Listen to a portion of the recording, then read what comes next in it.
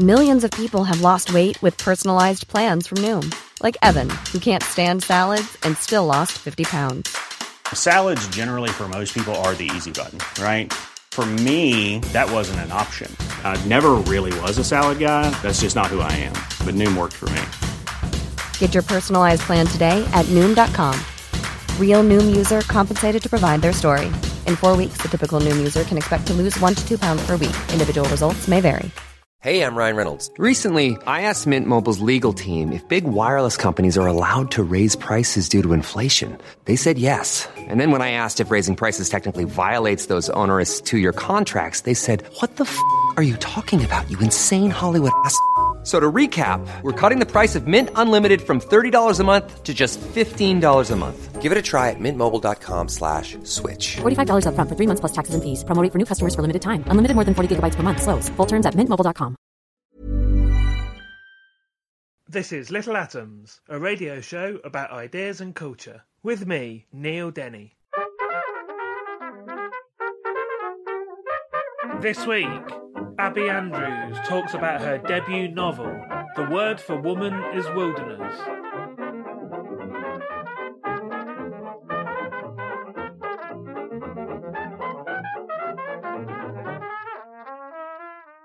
Abby Andrews was born in 1991 in the Midlands and now lives and works in southeast London. She studied English and creative writing at Goldsmiths, and her work has been published in the Dark Mountain Project, Tender, Five Dials and The Behemoth, amongst others. And Abby's debut novel, The Word for Women is Wilderness, we're going to be talking about today. Abby, welcome to Little Atoms. Thank you for having me. Would you describe the book for us? How would you describe it? So it's a fictional travelogue about a girl that goes from the UK to Alaska to stay in a cabin in the wilderness, and she goes without flying, so it's like a road trip. And then she stays in this cabin for 4 weeks. So the premise of it is that she is making a documentary about what it means to be a woman doing that rather than a man doing it, and sort of claiming the autonomy as a woman.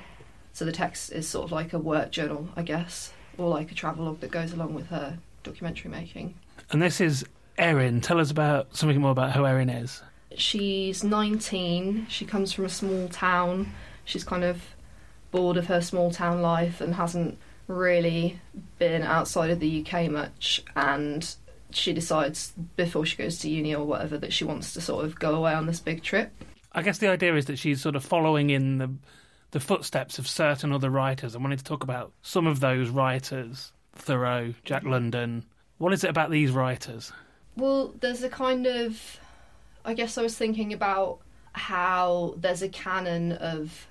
It's not so much nature writing as it is kind of adventure writing, and that it's heavily dominated by men as a canon. So the idea was that she was going there with these texts in her head and like trying to access what it was that they were talking about that always gets talked about in terms of man and he. So, I mean, obviously these things are, now the modern equivalent of this that you talk about in the book would be like the TV show, like Bear Grylls or something again, like a man against the wilderness. And obviously this has a feeling of imperialism to it, obviously, because it's either about a man trying to tame the wilderness, but also the other thing you talk about is this idea of a man being more authentic out in the wild, I guess. Would that be right? Yeah, so just going back to those, like, the canonical writers, so, like, the whole transcendental approach to it being a thing of, it's not, your relationship to nature isn't one of domination, it's one of communion, I guess. But that, on the one hand, women are excluded from the dominating model of it, the imperialist model, and then they're also simultaneously excluded from the one that's communion. So it was trying to look at why both those things at once when they're kind of actually two different tangents. And I guess we should talk about why women are excluded from that, because there's sort of a couple of ideas here as well. Obviously, it seems odd to be talking about a sort of feminist version of this in the imperialist context. But even in this sort of transcendental version of it, there's a couple of ideas that come out of the book that, first of all, women are part of nature, that, men act upon as well as, the rest of nature. But also this idea that they're, somehow, as happens in the book to Erin, people are constantly concerned about her. Everybody she meets is like, oh, why are you doing this? The idea of a woman on her own, whether that's walking down, the Trans-Canadian highway or sitting in a diner on her own, these are things that immediately strike people out as odd. I guess we still have it ingrained, this kind of primitivist idea that women are inherently social and that we don't have the kind of physical capacities to survive in the wild like a man does. And I think maybe that just still transpires now into how people think about a woman alone doing something like that appears to be vulnerable. The parallel is made the whole way through between her and Chris McCandless, who did a really similar trip. If it's a guy doing it, even though they're roughly similar ages, it's sort of this thing of, oh, he's going on this big adventure and he's doing this thing and he's going to learn a lot from it and isn't it great?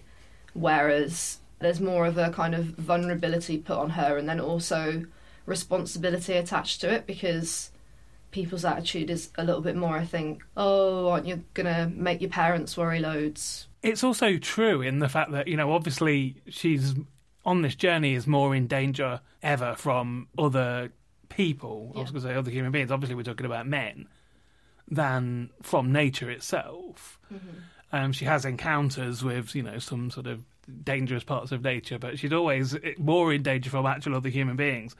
Of course, that male violence is enacted on men that are doing this, like Chris McCandless, for instance, that are, doing this sort of journey as well. But of course, there is that truth in that idea that, she is somehow vulnerable on the road. But again, ironically, it's not nature. It just shows how our perceptions about women's vulnerability and the actuality of their vulnerability, because, we are more vulnerable. But like you say, it's mainly because of other people and probably mainly because of a certain percentage of men than it is about the wild. So it was interesting to me to look at why that still transpires onto our narratives about what it means to go into the wilderness as well, where there supposedly are no people. There's a great bit in the book where when she's in Greenland and she goes with another girl that she's been travelling with for a while, but also a local young woman, and they go off camping, and there's this scene where these two Danish backpackers turn up and tell them that they're stupid and they're in danger because a polar bear might come and eat them, and they're telling that to basically a Greenlander. Yeah. You do talk about some women explorers in the book, so there have been every now and then, these sort of like oddities, I guess, of people. You talk about Nellie Bly and Freya Stark. Who were they? Well, so they were kind of earlier female explorers, and I think it's this thing of there are women that have been doing this for like many years, a long time, but there's a kind of invisibility spell put on them. Like they're not as written about, or they didn't write themselves when they were doing it, and they haven't been canonised in the same way. So it's not so much that there were never women doing it, and especially not now that there aren't women doing it now, like there are loads of women doing it, but it's still the kind of the literature that surrounds it is still male dominated, and especially during the time when like the kind of literary canon has been in formation, like there were hardly any women writing about it then. And I guess those women that were doing it as well were, if you were a Victorian guy, you decided you want to go off and explore, you would leave your wife and children and go off and do that. But the women that were doing that, there's almost this assumption that they were having to sort of step outside of like normal society anyway. Mm-hmm. So they probably were forsaking having a husband and family and just going off and doing this thing that was seen as somehow unnatural. Yeah, and when they were doing it as well, they were kind of stepping into male shoes. They were having to kind of become a man to do the journey and to be taken seriously when they were doing it as well. Yeah, I want to talk about this idea of women not having the same sort of like idea that they should go out and tame nature, because women themselves are somehow seen as part of nature itself. And I guess we can see that in the talk. Can we talk about the title, the word for woman is wilderness, because that's sort of implicit in that title. It was interesting to me that we've got a simultaneous thing where women in language and in the way that we're positioned in society and stuff, we're kind of reduced to nature as like another one of man's others. But then at the same time, we're excluded from the idea of what it means to be alone in the wilderness and with nature.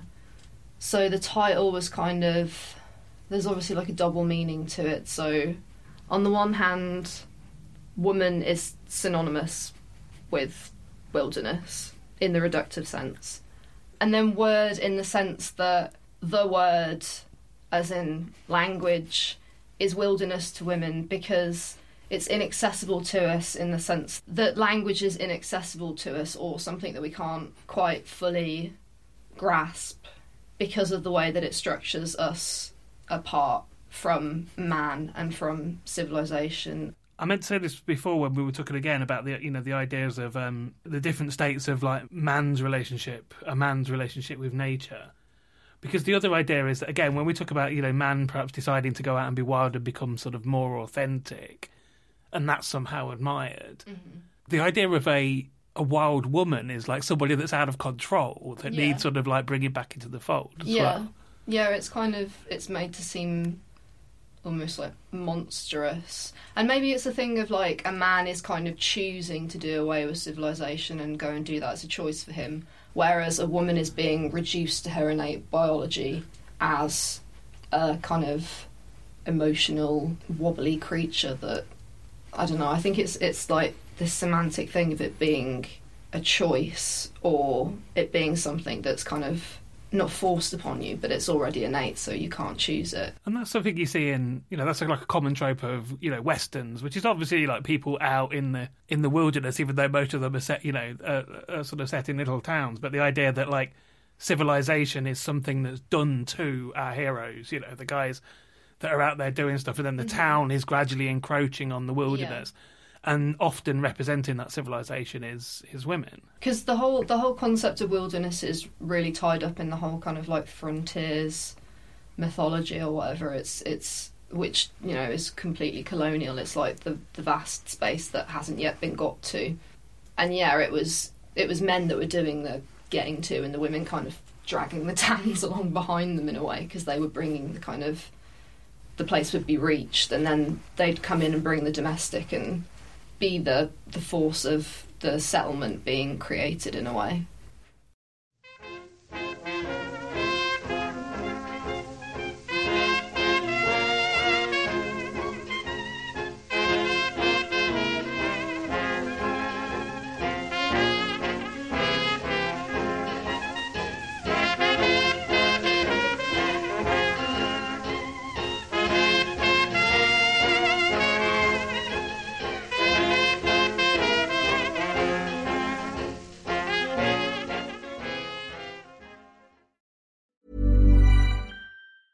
Hiring for your small business? If you're not looking for professionals on LinkedIn, you're looking in the wrong place. That's like looking for your car keys in a fish tank.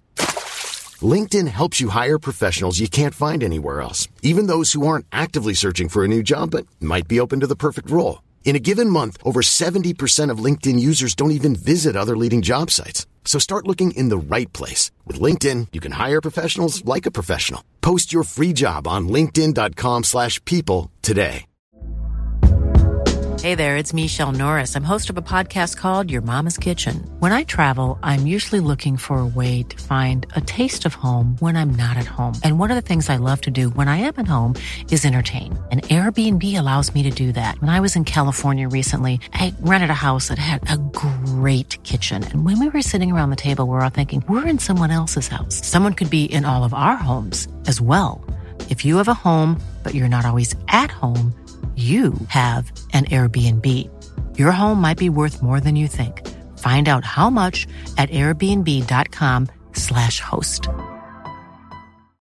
Millions of people have lost weight with personalized plans from Noom. Like Evan, who can't stand salads and still lost 50 pounds.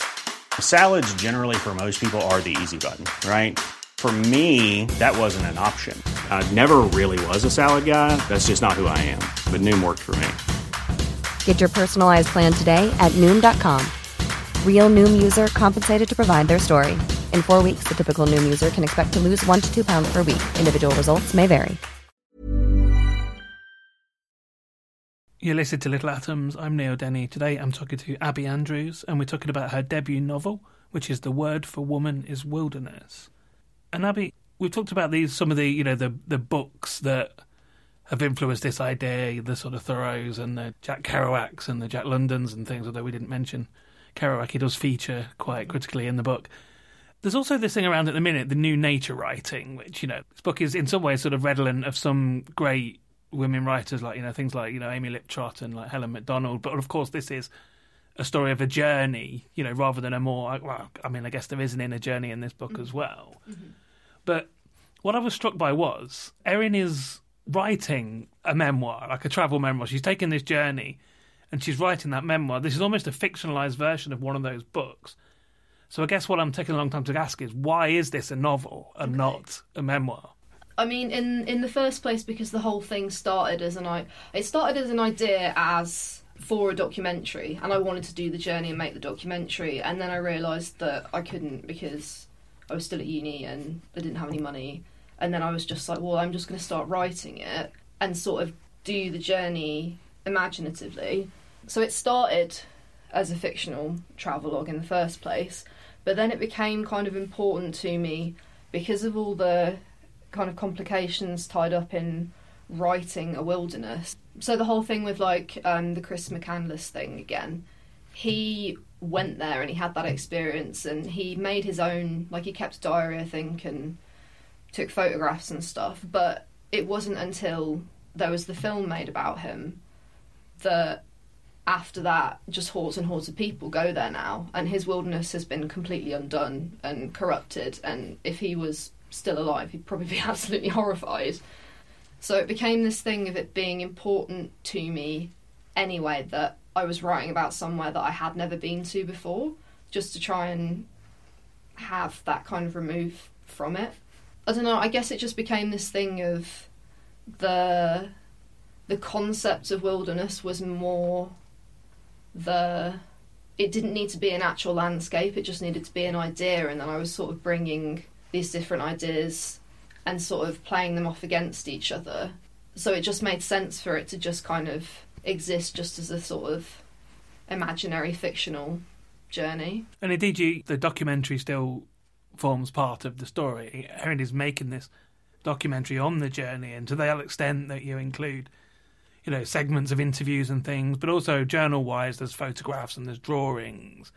So why was it important to keep it feeling like that sort of that journal feeling? Yeah, I wanted to make it as convincing as a travelogue as possible, and I wanted to call the fictionality of it into question, which, I mean, I think people have been a bit confused by it actually, in terms of sometimes I get asked quite a lot if I've done the journey and stuff like that, and so I guess it succeeded in that sense, and that's good because I thought it was important to try and approach it that way. Well, it's very vividly described, obviously incredibly well researched. So let's talk about how you actually wrote it.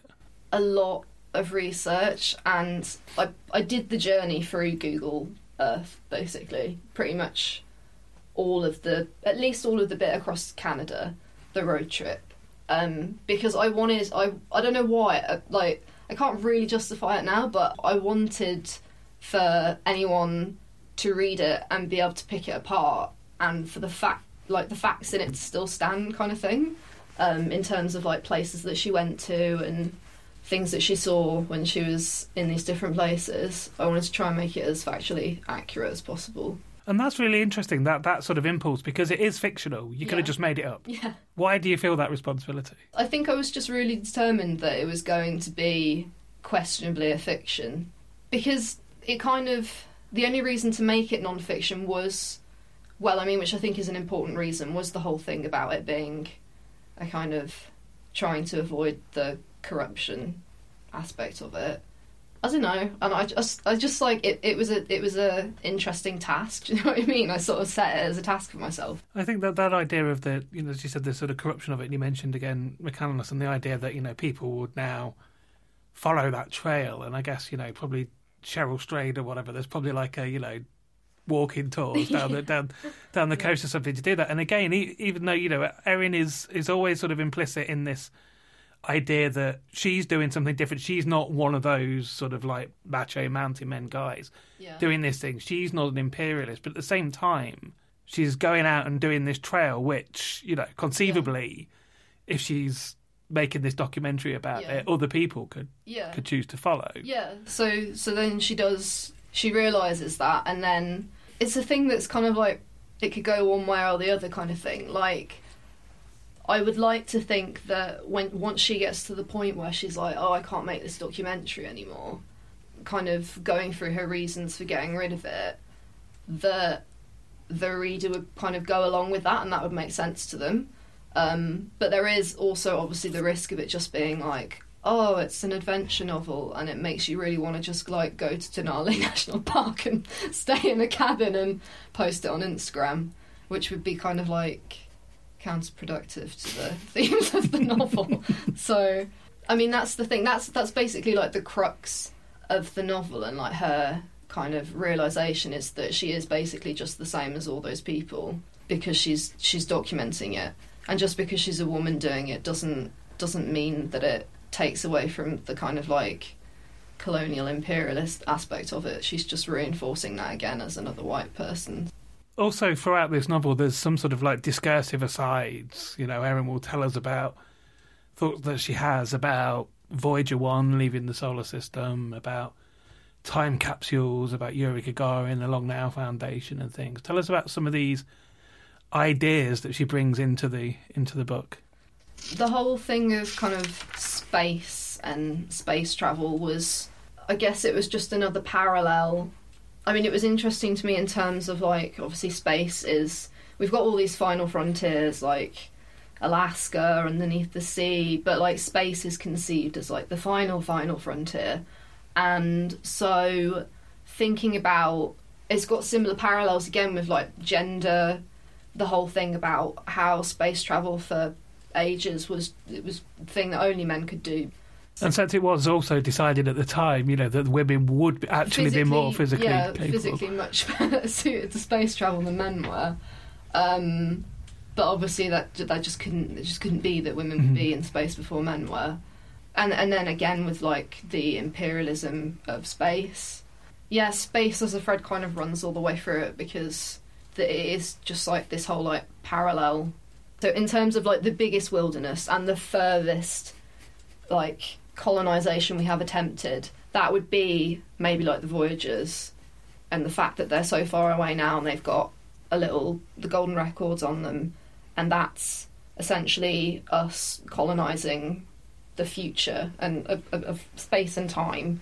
And also you talk about those ideas of like the sort of time capsules, which are, you know, like the one that's under the university somewhere, which again is supposed to be opened in 10,000 years or something, but again, as people of now colonising the future. Yeah, I really liked that, like the idea of people just conceptually colonising the future with time capsules, because... And nuclear waste. Yeah, and the parallel in those things, and how, like, nuclear waste, in a way, is this kind of, like, impulse that... It's the same impulse, but it's, like, a more deadly version of that impulse. A couple of people that figure throughout the book that I just wanted to make mention of, and the first is Rachel Carson, who repeatedly appears to Erin in dreams. Tell me why. I mean, Silent Spring kickstarted the modern environmental movement, and it was also my own kind of first proper... I mean, I've been, like, environmentally conscious or whatever, but I'd never really read any, like,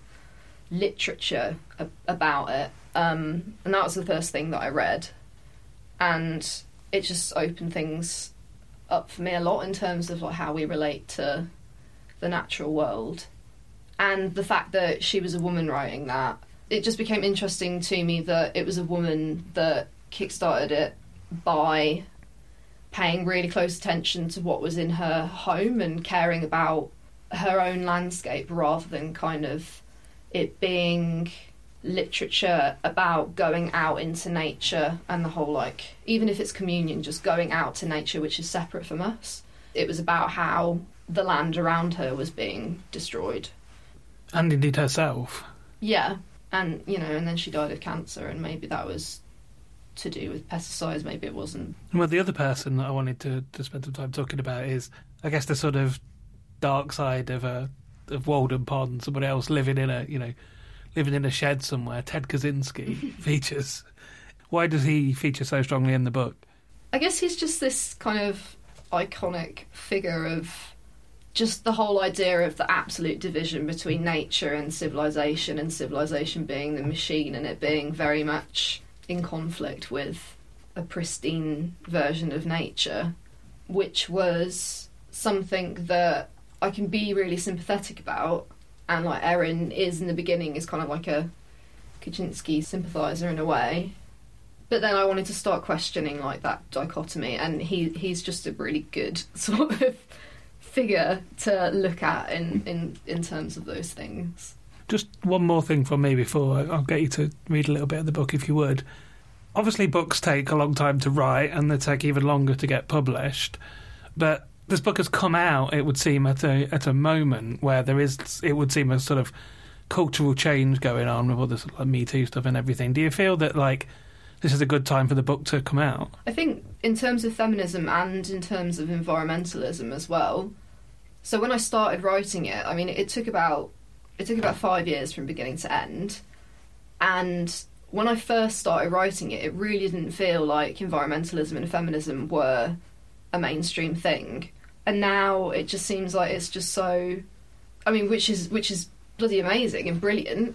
So yeah, I think it's a kind of thing of like those things were brewing then, and I was probably thinking about them because they were brewing elsewhere and starting to like notice things without realising I was noticing them. And then by the time I'd finished the book, yeah, now it's been caught on a wave, I think, which is brilliant. I'll get you to read a bit if you would. Passing through the heliopause. The space probe Voyager 1 left the planet in 1977. Any month, day, minute, second now, it will enter interstellar space and become the furthest reaching man-made object and the first to leave the heliosphere. This will be one of the biggest moments in scientific history, and we will never know exactly when it happened. 3 things would signify that Voyager 1 had crossed the border of the heliopause: an increase in galactic cosmic rays, reversal of the direction of the magnetic field, and a decrease in the temperature of charged particles. Voyager 1 reports show a 25% increase per month of cosmic rays, but its signals take 17 hours to travel to Earth at the speed of light. When did my journey begin? At the moment of its conception, when I left home in a delivery van with a friend of my dad's who was going north with some furniture. My friends waved me off with the dog, I filmed it, my mum cried. That felt like a beginning. Or was it the moment the freighter pulled away in the mop bucket waters off Immingham on a grey day in March? It came about like this. I was watching a film about a runaway called Chris McCandless, who ditched his Ivy League trust fund life and travelled all across America to go to Alaska and live the Jack London dream, where he ate some poisonous potatoes and died. This was 1992, the year before I was born. I cried and promised myself I would start a savings account to fund a trip to Alaska, where I too could live in the wilderness in total solitude. Then I went through the film step by step and analysed how it would have been different if the guy had been a girl. Really, it would have been a completely different film, not just in the sense that there were situations in it that would likely have different outcomes for the different sexes. Example, when he got beaten up by a conductor who finds him stowing away on his freight train. But more fundamentally, because a girl wanting to shun modern society and go AWOL into the wilderness to live by killing and eating small animals and scavenge plants would just be considered unsettling. Woodcutting mystic Henry David Thoreau shares some of the blame for this. He said things like chastity is the flowering of man, and what are called genius, heroism, holiness, and the like are but various fruits which succeed it, as though even having sex with a woman would ruin your transcendentalism. Man is used to refer to humanity as a whole. When man is pitted against nature in a dynamic of conquest, nature is usually a she. Wildness in women does not mean autonomy and freedom. Their wildness is instead an irrational fever. Simultaneously, in survivalist terms, we are the weaker sex and cannot prosper individually outside of the social sphere without the protection of a manly man. Women are both excluded from and banished to nature. Even on those documentary channels that do programmes on whole families homesteading in the wilderness, the woman is always mountain man's wife, never ever mountain woman, just an annex of the mountain man, along with his beard, pipe and gun. In Coming into the Country, Travels in Alaska, the writer John McPhee describes lots of mountain men in careful detail and a few mountain women in passing comments. One of the mountain men tells John McPhee that he wanted to be utterly and totally alone, cut up deep in the country, with only 3 daughters and 1 wife, or his women folks as he liked to call them. There are exceptions to the invisibility spell, of course. There is Calamity Jane the cowgirl, Nellie Bly, who did a trip around the world in 72 days, Freya Stark the travel writer of the Middle East, Mary Kingsley the explorer, and that old lady that went over the Niagara Falls in a wooden barrel. But the problem is exactly that there are exceptions. It is as though there is something significant to learn in the wild, but it can only be accessed by men. In the wild, men carve out their individual and manly selves, as though women are not allowed individual and authentic selves.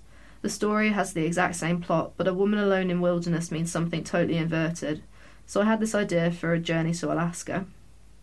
I've been talking to Abby Andrews. We've been talking about The Word for Woman is Wilderness, which is her debut novel and is out now from Serpent's Tail. Abby, thank you so much for coming in and sharing it with us. Thanks for having me.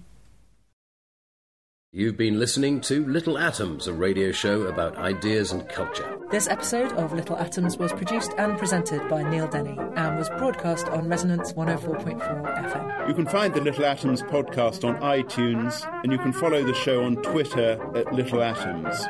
If you'd like to donate a little money to support the show, or even a lot, you can do so at littleatoms.com. Thanks for listening.